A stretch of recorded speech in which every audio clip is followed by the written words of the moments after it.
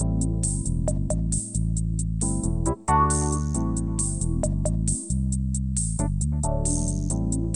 listening to the After the Show movie podcast brought to you by ascully.com. And here are your hosts, A Scully and Sid Talk.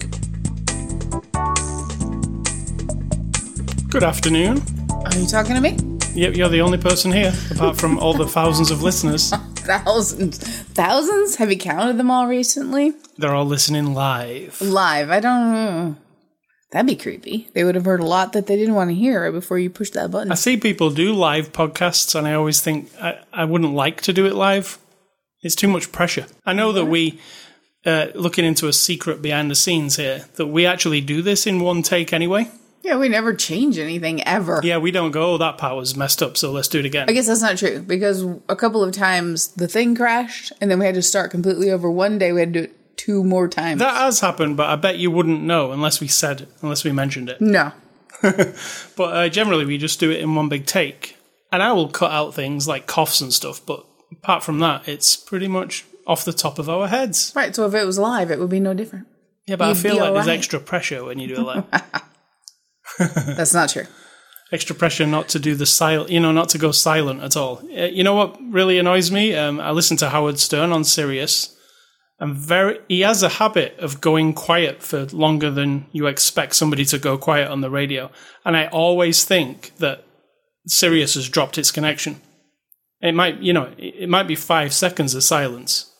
You don't hear that on the radio because people are always taught on the radio, aren't they, to keep saying. Yeah, I find that really annoying. I like normal silences. In life, when you're talking to somebody, people go quiet for several seconds, sometimes for longer. I have no problem with that. When I listen to podcasts, rarely.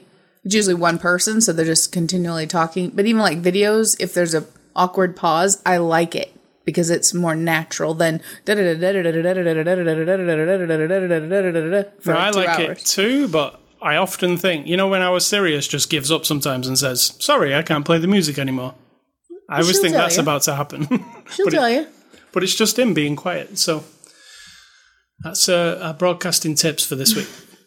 You can be quiet. I say let there be quiet parts, and you say don't. I don't know if that's much of a tip.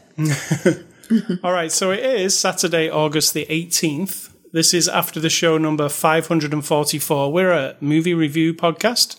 We review a different movie every week. This week's movie is American Animals. It's a 2018 movie.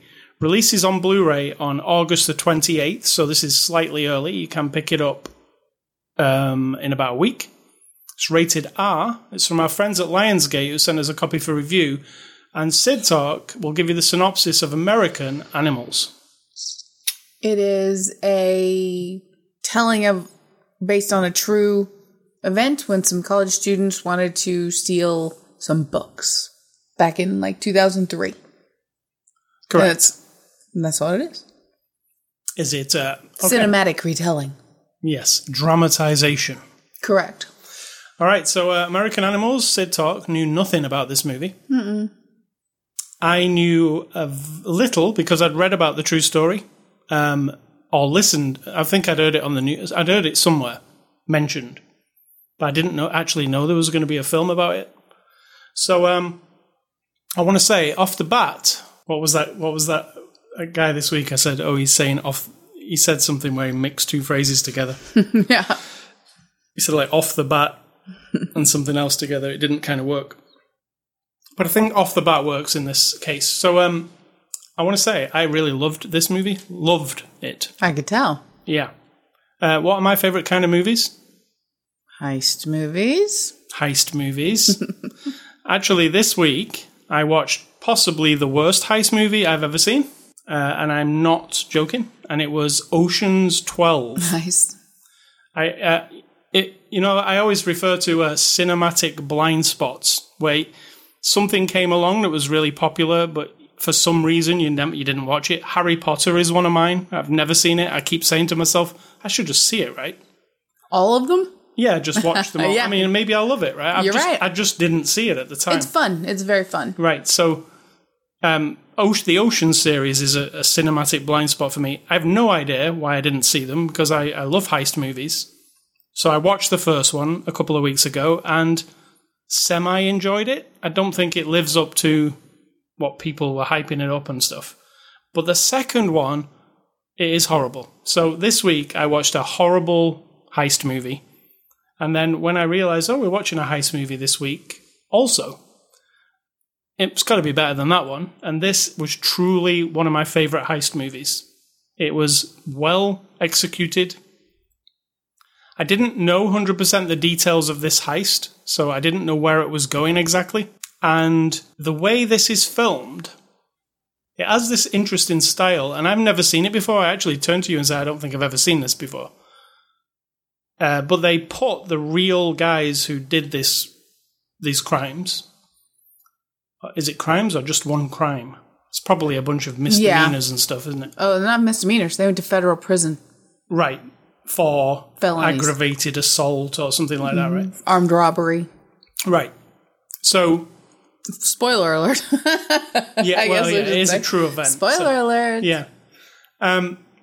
So, I didn't really know where it was going, and the way this is filmed is that it's a drama, it's not a documentary, but the real-life criminals, are we calling them? Yep. They're not heroes. They're criminals. The real-life criminals are interviewed throughout the movie. If you watched I, Tonya, which we reviewed, I know the real-life people weren't in that, but they did this thing where she talks to the camera, and so do other people in the movie, giving it kind of a documentary feel, but really it's a drama. Well, this goes up a level to that. The real people are being interviewed. There are actors playing them, but occasionally the actors in the movie and the real person are in the same scene. While that might sound confusing, it is not at all, right, when you're watching it. No, they're just done very well. Yeah, like it's always linked. Like you'll see the guy, and then you'll see the guy is playing, and then you'll see them together, for a brief moment. But I'd never seen that before, and I think it added a huge thing to this movie. It made it, I don't know, watching the real criminals being interviewed, I could see, like, how much regret they had. Could you see that? Well, I mean, they are, in a sense, they're performing for a movie, and they're being asked questions as if it's one of those little talking head things on a reality show or a documentary. So you're not getting the true person. So it can bring up emotions in that moment. It could be that they've talked about this so many times, they've rehearsed the remorse or the feeling bad, or it strikes them in some way. So I don't think it's 100% genuine. No, it definitely definitely it comes off as them honestly discussing it, but they're not like broken people or anything, at least from the way they're portraying themselves. No, but they're just kind of like, it was a bad thing we did. Yep. There's a lot of them looking at the camera and saying nothing. Those moments are the parts where I was like, I felt actually sad or bad at points. And I was like, they did this. I mean, you explain what they did. They plotted and planned and organized a heist to steal some of the most expensive books from the university in Kentucky, where like the original Audubon, I think, lithograph books are, and they're worth like millions of dollars, and then a couple of others, transcript books, like really old, like from the 18th century.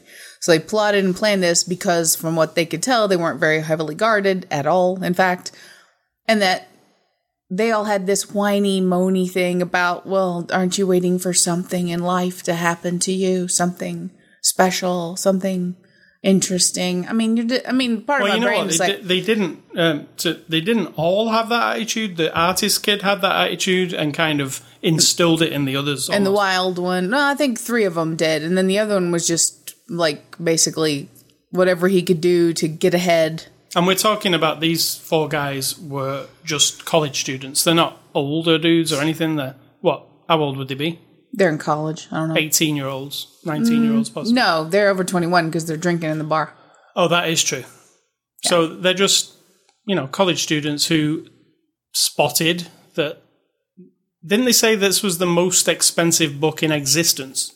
That's Something what they like said that. in the thing. I don't know if they were being hyperbolic, but it says the most expensive book in existence. So, when you think, stealing a book would probably be easy. This is a giant book. It's a big book, like it's like the size of a table, and it's more than a book. It's a book full of paintings. Every page is a unique painting.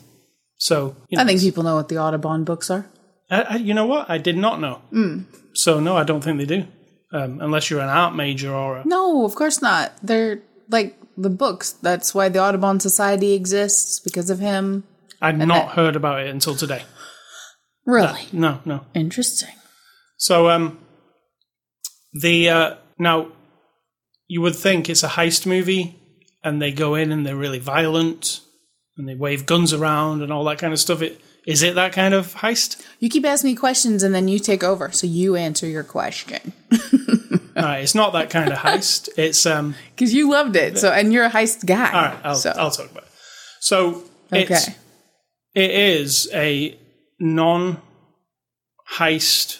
heist, and tell that to the lady.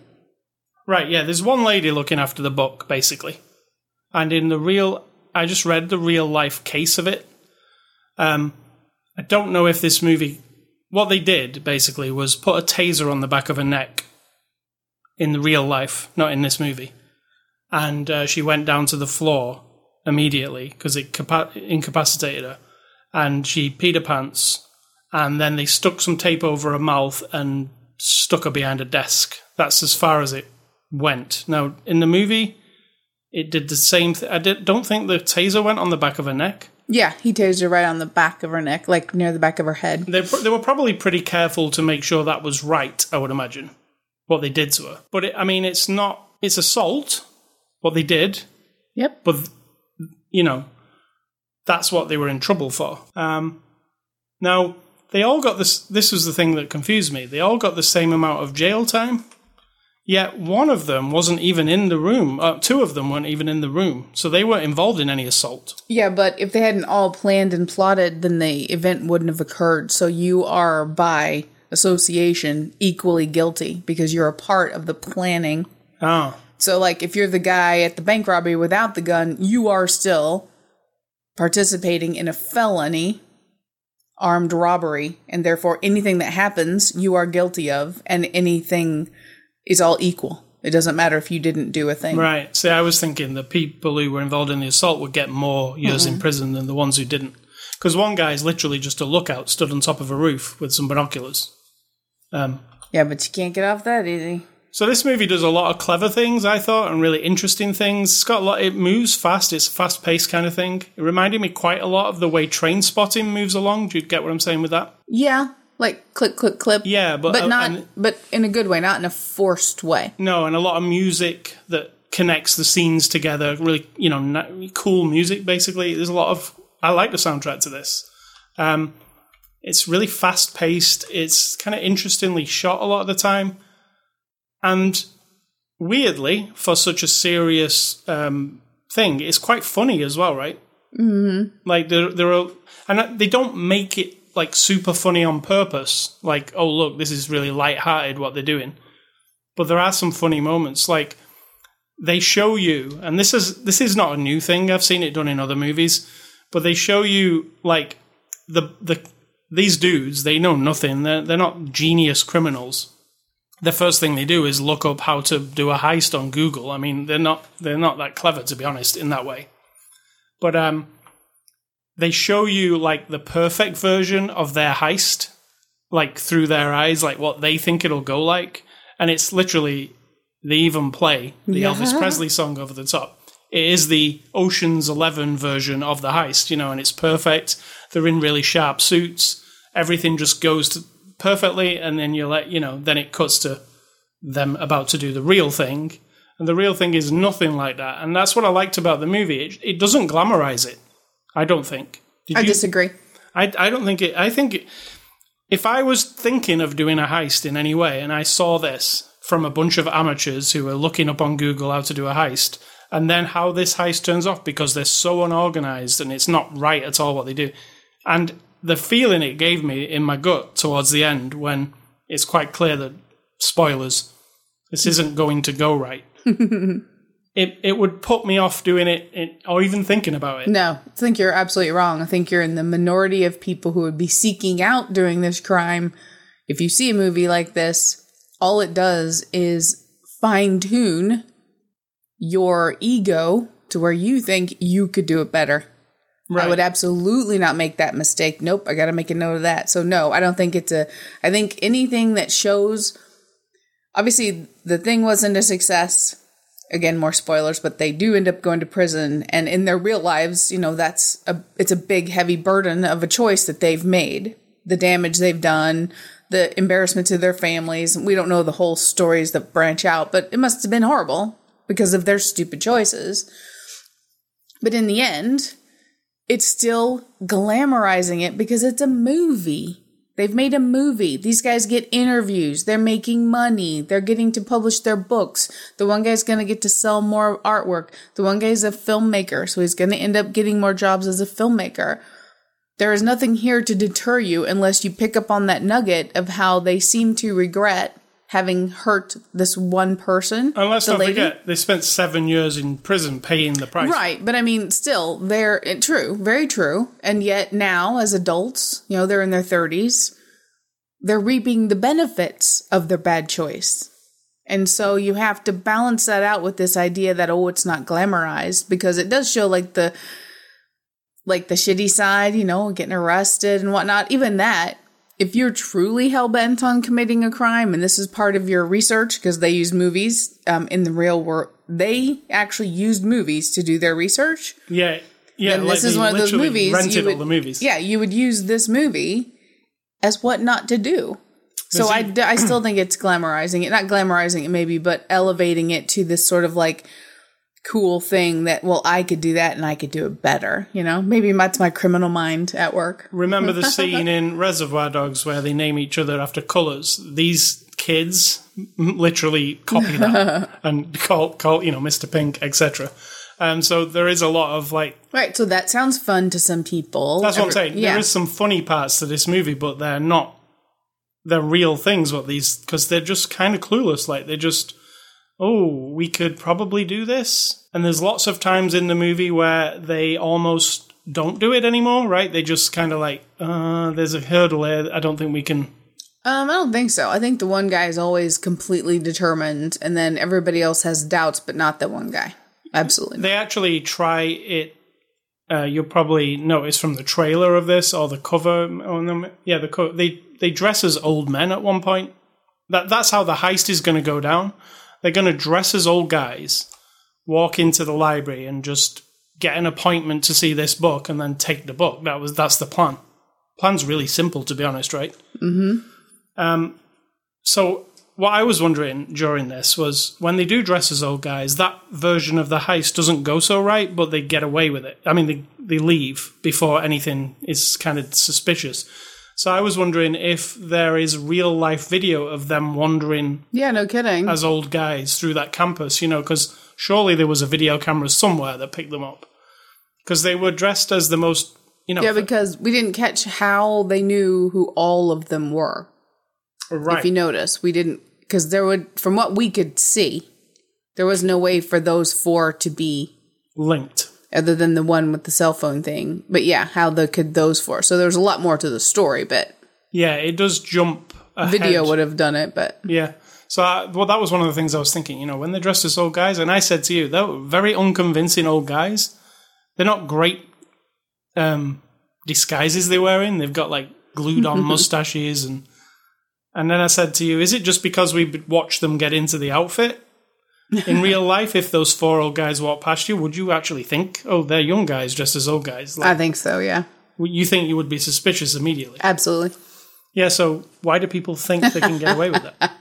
Who knows? Well, that wasn't the reason once they walked into this library dressed as old guys, nobody figured that out. That wasn't why they had to leave, right? It was because a plan had changed. Correct. They expected the lady to be alone, and she was not. No, she was with some other people, so that couldn't be done, because that was their kind of hurdle.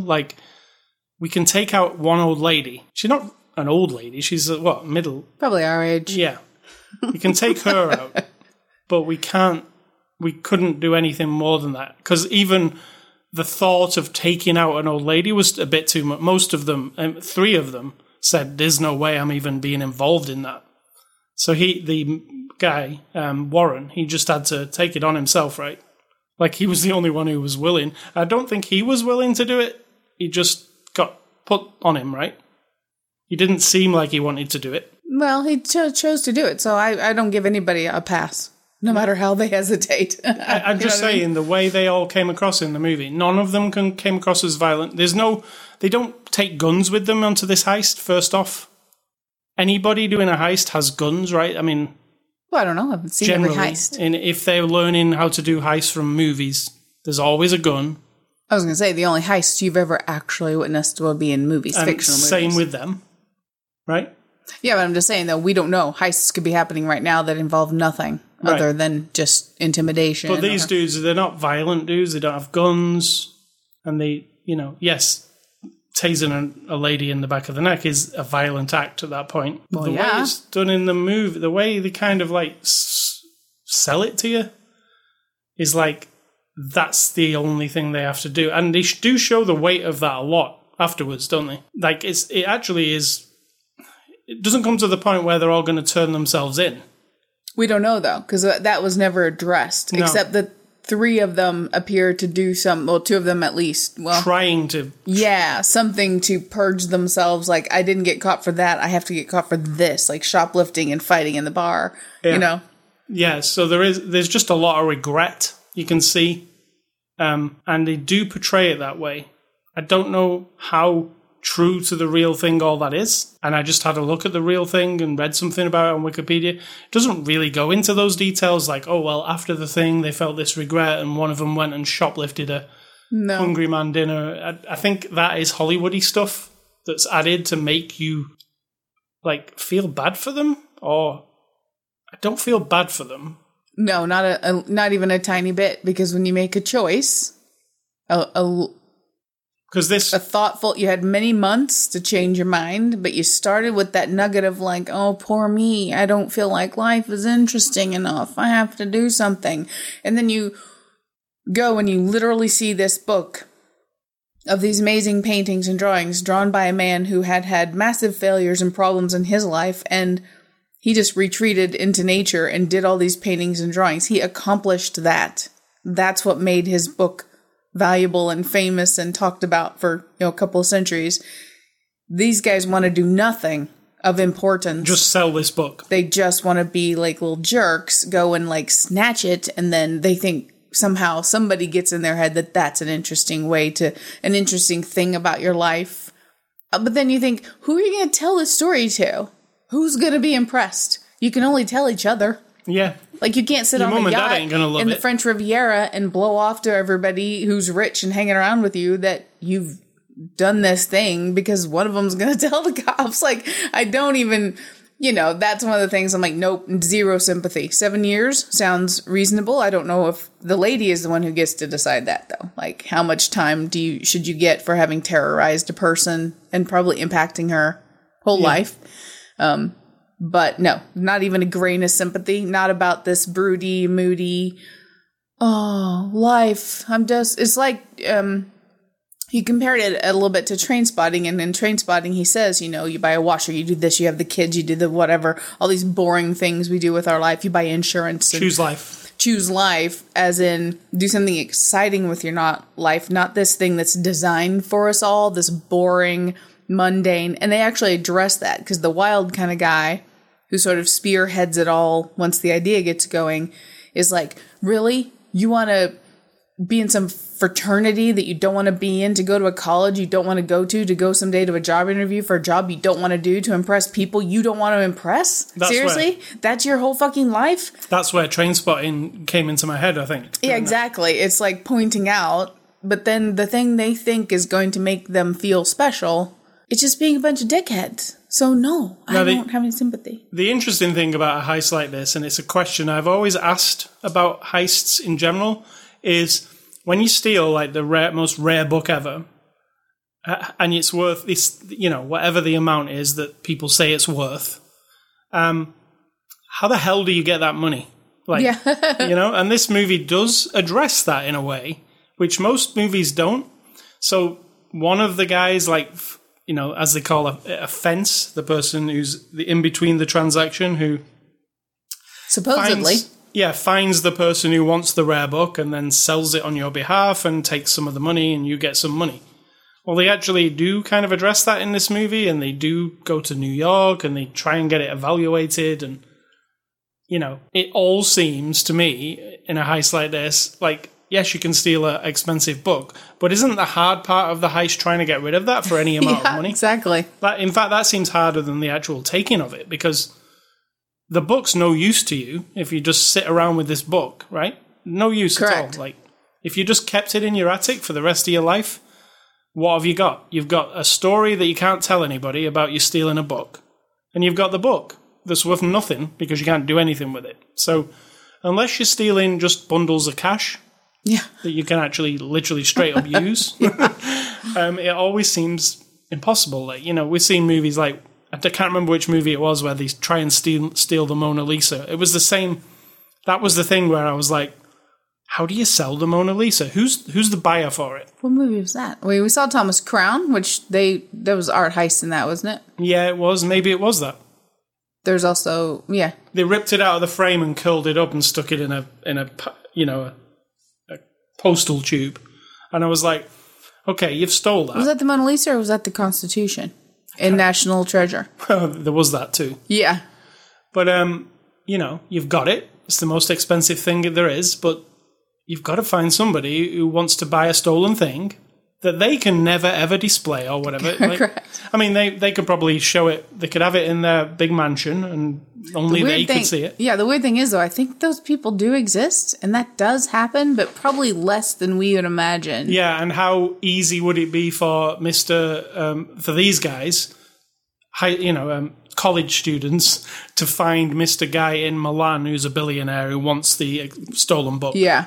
Like, fitting those two together would be a task in itself. So, yeah, it always seems, you can steal the book that's worth more than anything in the world, but good luck to you selling it. Because, like they even said in this, they addressed the point that when something really expensive like that is stolen, it gets put on this list. So Interpol and everybody, it's being watched. Like, if this comes across any pawn shop or anything, like, police get notified, right? That's what I thought. Taking it to Christie's? Really? You think they don't get notifications of things that are stolen? I'm thinking that's where it all fell apart. They explained it with the Christie's thing. Something about... I didn't quite catch it, but they said something... Yeah, but that was if they weren't caught or no fuss was made about it. Right, that was We've got a big fuss made about it. It's in the news. It wouldn't have been in the news if it had just turned up messing. Right. You know what I mean? It wouldn't have been a big... Yeah, I think that was the downfall, right? Yeah, I think so. Because the lady's like, can you leave your phone number? We'll get back to you. And he leaves his real phone number also. Yeah.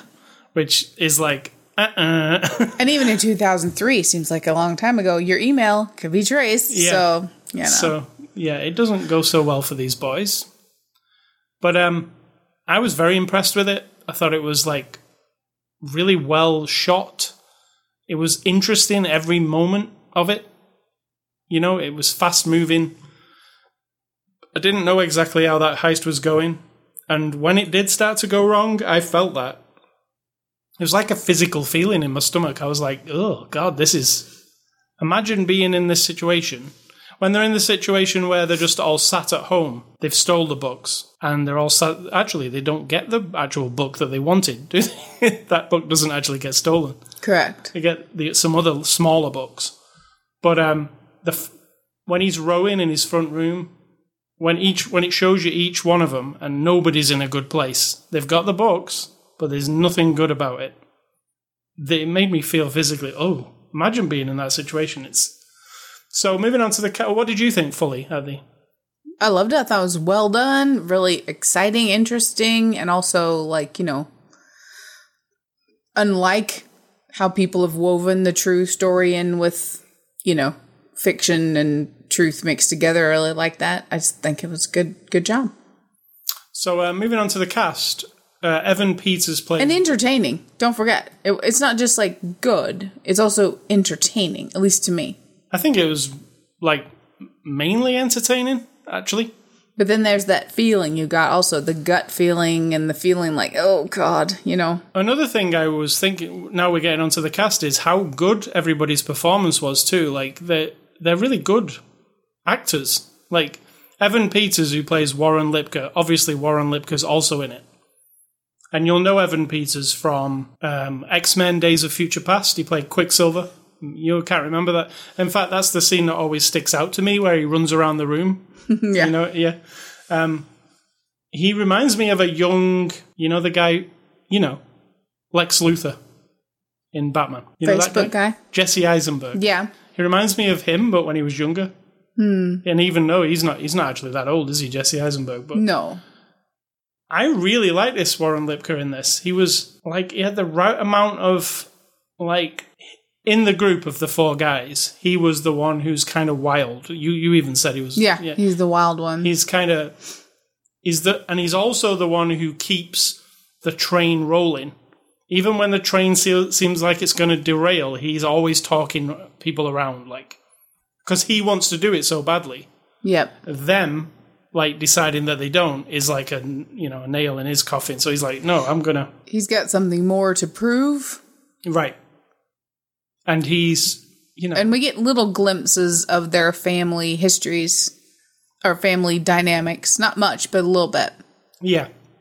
Where his family's the dad's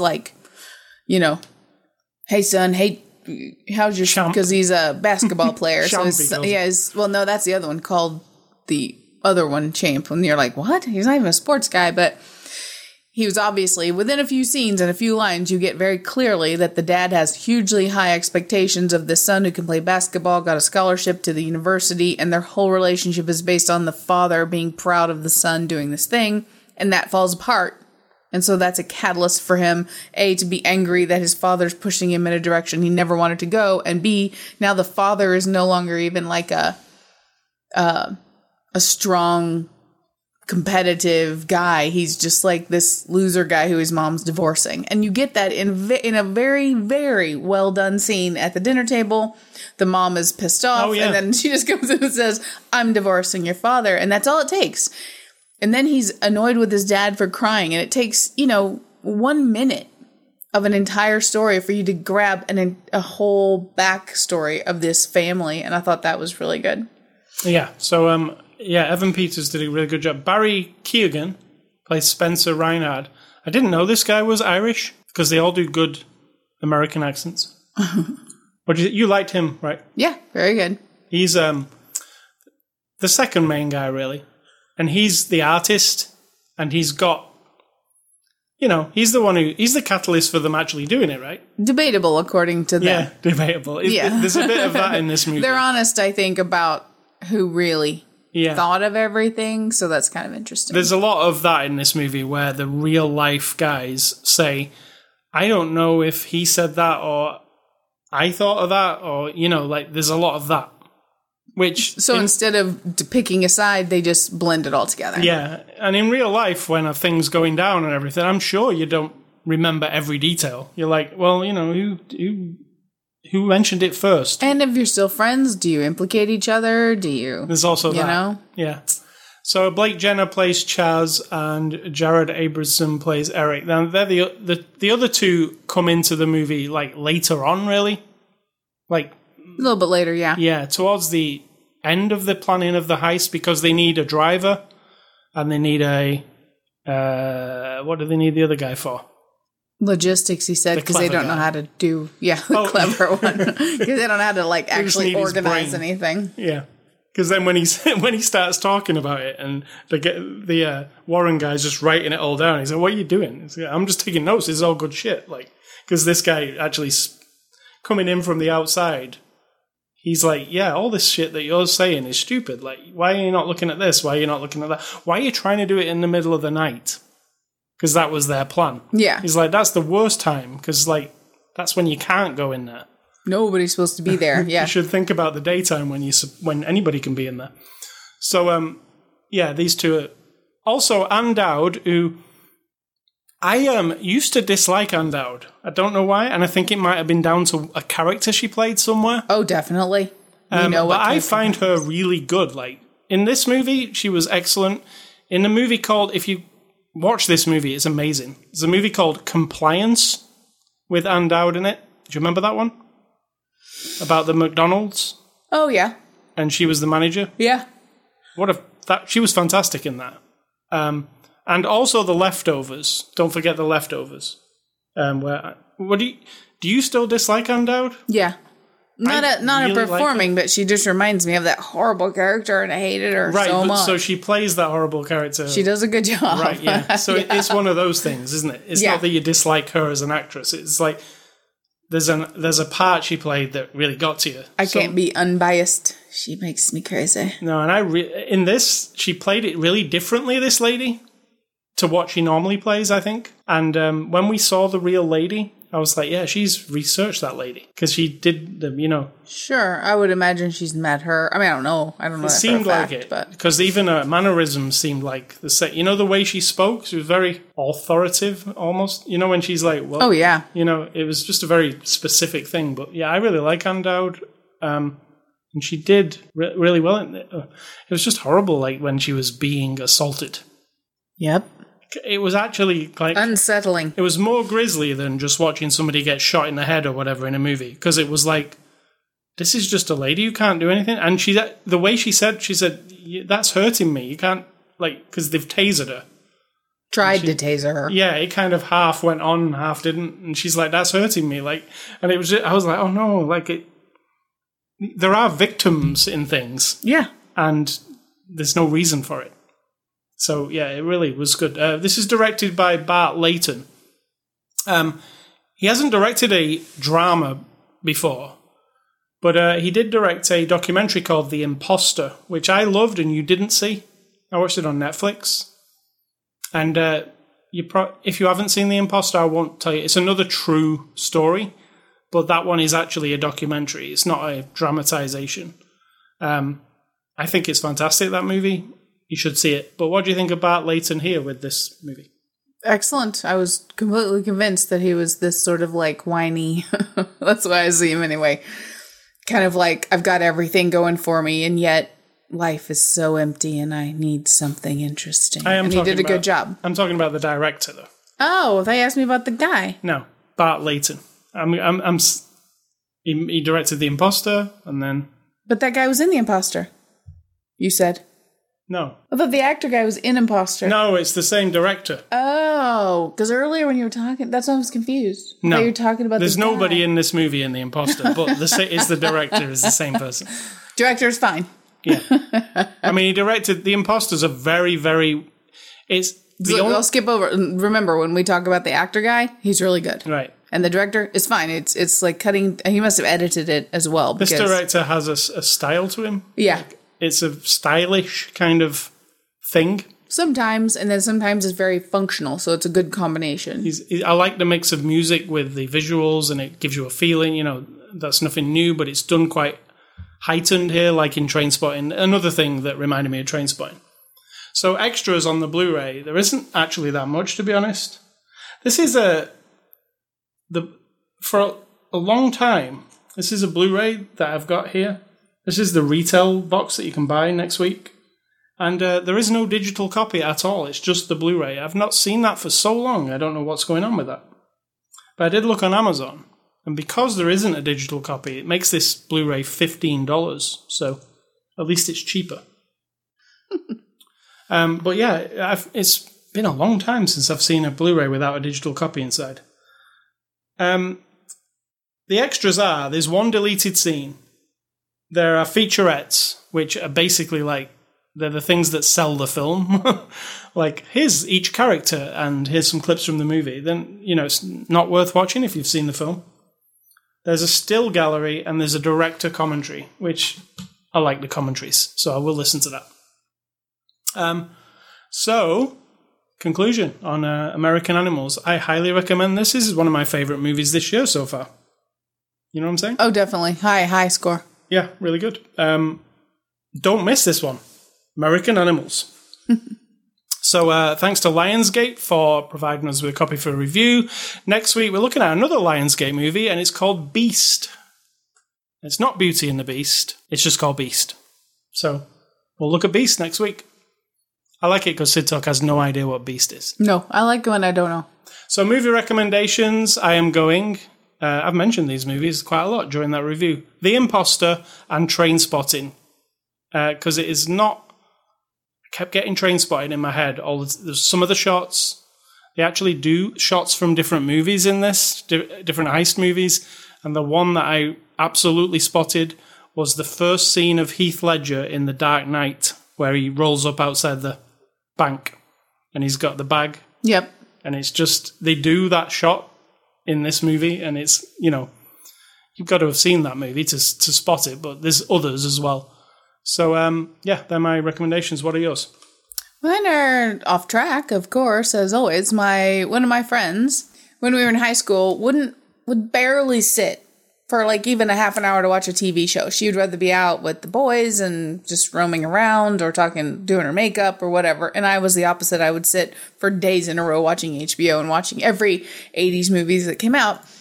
Of course, that included 16 Candles, Pretty in Pink, Breakfast Club, all the standards, Fast Times at Ridgemont High, etc., etc. And the other day she texted me and said, oh my God, I just watched, she's my age, she's 50. Oh my God, I just watched Pretty in Pink. It's so good. And the music's so good. And I'm like, seriously? It took you like 35 years, 30 over years to watch that and actually appreciate it.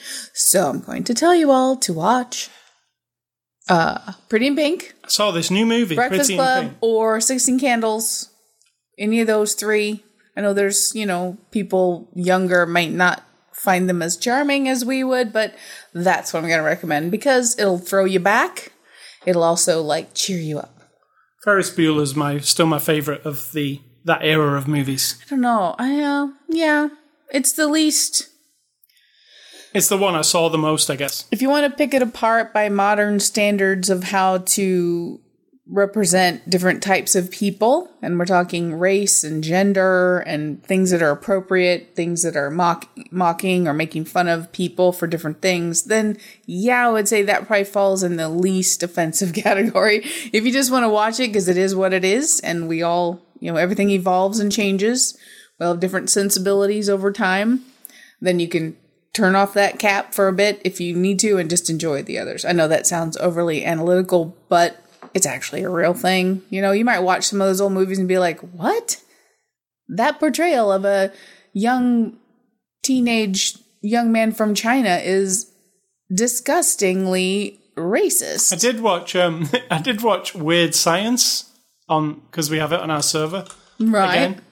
I actually watched it inside VR, on the big screen. And there is a scene in Weird Science where they go to a bar with her and they start talking jibe. Do you remember that? I don't, but I know it is awful.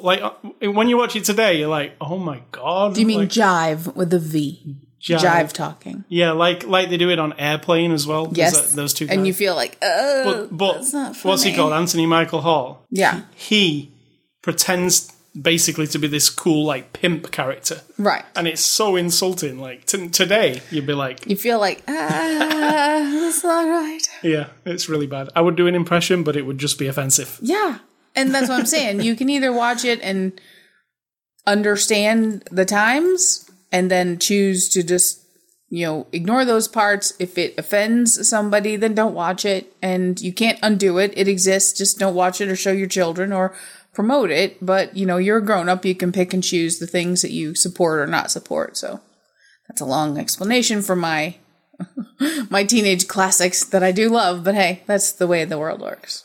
All right, A Scully stuff this week. We actually both played this game. Well, I played it and you watched it. But this week was the release of The Walking Dead, the final season, which is the Telltale game based on the Walking Dead comics. And it's the final season of Clementine's story. You explain who Clementine is.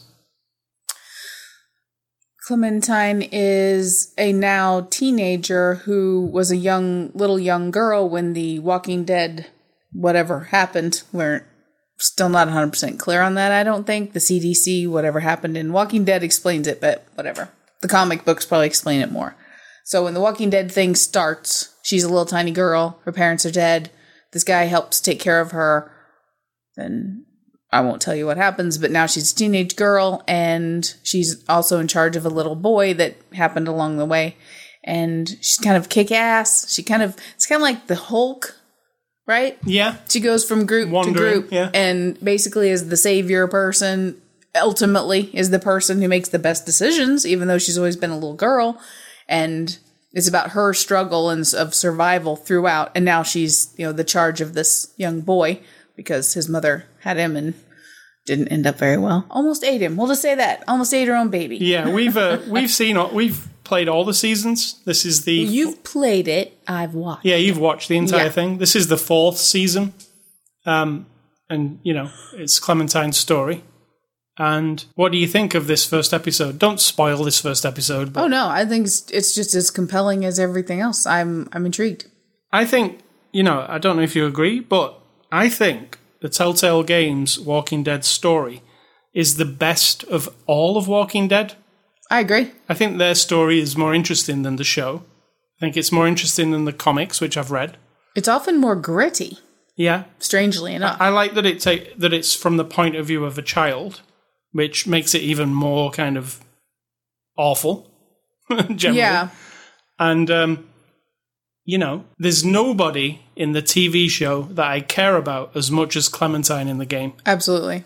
Which is quite a thing to do with a video game. Because, often people say, oh, video games, you can't tell a good story in a video game. If you are in that mind, I would say try this video game or video games like it that can tell stories. We just played Detroit Become Human recently. That is just like, in my mind, we watched a movie, right? We played a movie. Exactly.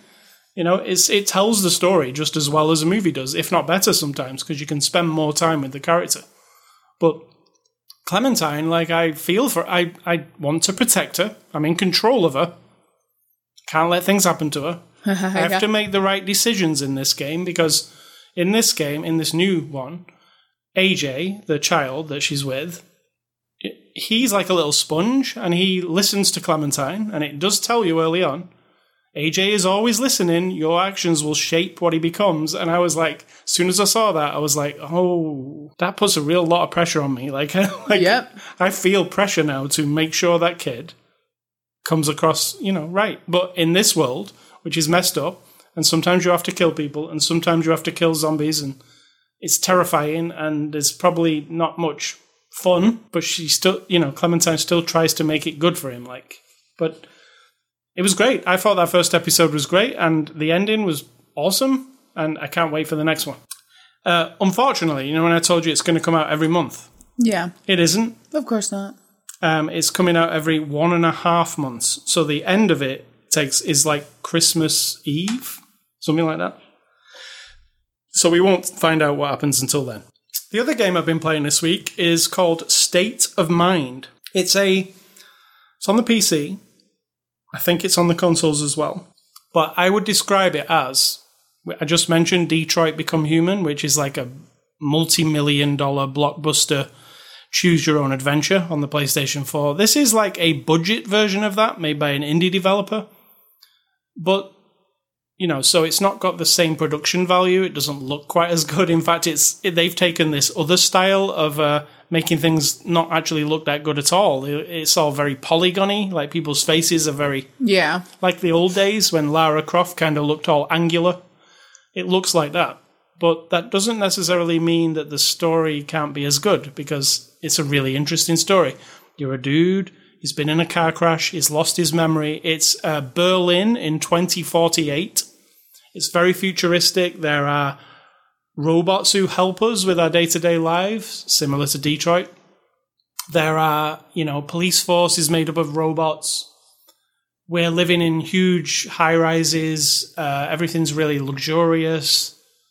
And you've been in this car crash, you've lost your memory, and you're trying to go back into your normal life and piece together what's happened to you. And there seems to be a lot of things that have happened to you, such as you're having an affair, your wife is missing. Goodness. It's all starting to come back to him as he... it's really cool. It's called State of Mind. Even though it is an indie game, I thought it was going to be really cheap, because they usually are like $10 to $20, but it's actually $39.99. So it's an indie game asking for big game money, which is interesting. But it's called State of Mind. It's really interesting. The guy who does the voice acting, the main guy, it's the guy who does the voice of The Witcher So if you're a fan of Geralt from The Witcher, you might be a fan of this because he does a really good performance like he did in that game. So that's it, State of Mind. What's for dinner, Sid Talk?